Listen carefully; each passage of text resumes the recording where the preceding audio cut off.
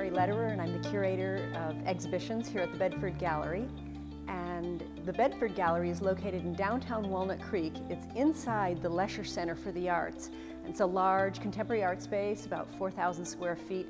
And we have a lot of programs for kids. We have 5 exhibitions a year. And we present exhibitions that are about community, that are historic, that are contemporary based. So what we try and do is offer something for everyone throughout the course of an exhibition season. Today we're going to look at an exhibition called The Art of Diorama.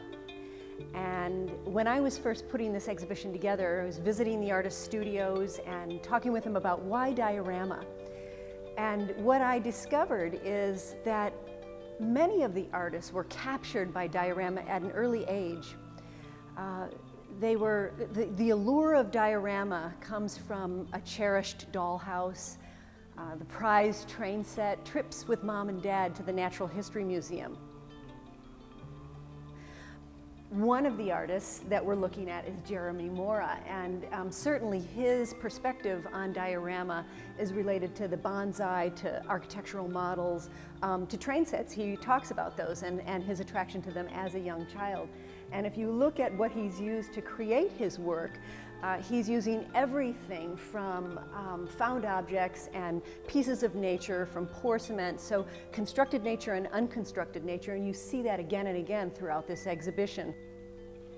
Jeremy's work has of course wonderful conceptual ideas that are built into these little narratives that have to do with man's relationship to nature. There is a dialogue on one hand about the futility of the struggle to keep and hold and protect what's dear to us, our environment. And if you look at one piece called Paint It Gray, the landscape is actually the biodegradable molding for electronics and the packing of electronics. So if you look carefully, there's a tiny little figure below the tree here that is enormous, and this little figure is attempting to paint that tree gray. And it's absolutely impossible to realize this task. Kelsey Nicholson is a very wonderful example of this idea of a room-sized diorama. This piece was built for the Bedford. So she was here in the gallery actually using the Bedford as her studio to build this piece from ground up. It's called Backyard Living.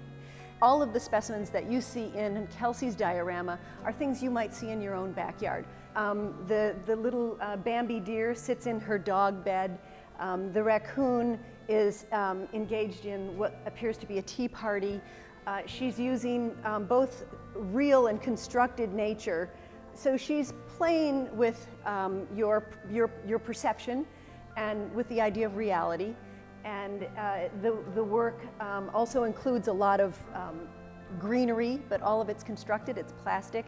She's taken a lot of different nature that you can buy from craft stores, pulls them completely apart, and creates brand new plants that you probably would never see coupled together in real life.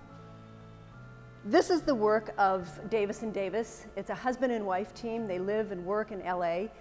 They choose a theme. They choose a lot of different found objects, and then they begin the narrative, and they work collaboratively and create ideas that usually have something to do with our contemporary life, our historic life, where we've come from, and then maybe where we're going. There's a quick read on one hand, and on the other hand, when you begin to look more carefully, you realize how much time they've spent in some of the subtle details that are found in these beautiful large-scale photographs. Randall Heath, who's from San Francisco, plays on the roots of the diorama. Well, originally it was a full room, a spectacle of lights and images and kind of a changing illusion. Randall creates that inside one small box, using a Diaz that rotates, and as you look, you see yourself, maybe reflected in a mirror. You see many different photographs and objects that are set in relation to each other that definitely pull together a kind of a dream-like narrative. Joy Broom lives and works in Martinez, and when I saw this piece of work in her studio, I knew immediately that it would be a good addition to the show because of the way in which she structured and built this diorama, which is on a mantelpiece. And what Joy has done is used that simple format of the mantelpiece to create a piece about her mother, who recently passed away.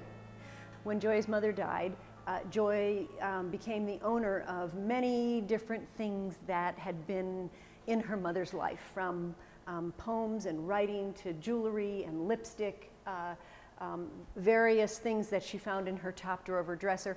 All of that has been built into a diorama that talks about her mother, that talks about the stories, the memories, the meaning of family. We're going to look at the work by an artist who lives down in the South Bay, Don Hughes. He works for the Monterey Bay Aquarium. So he's a diorama builder by profession. The dioramas he makes in his studio are quite different than those that he makes for the Monterey Bay Aquarium. For Monterey Bay Aquarium, he's saying what is. He's telling the truth. The dioramas that he makes in his studio have stories about who we are personally, some of our political problems, and some of the struggles that we are dealing with war, with our environment, with how we use chemicals when we farm. So built into his dioramas are political beliefs that are important to this artist. The artist that we're looking at now is Helen Cohn. She was born in 1930, died in 2002. She is what I consider to be one of the veteran diorama builders. I think because of her, not only her creative nature, but because of the storytelling and because of the way in which she managed to capture her ideas, her life, what's important to her, and with such a wonderful sense of humor inside a bread box.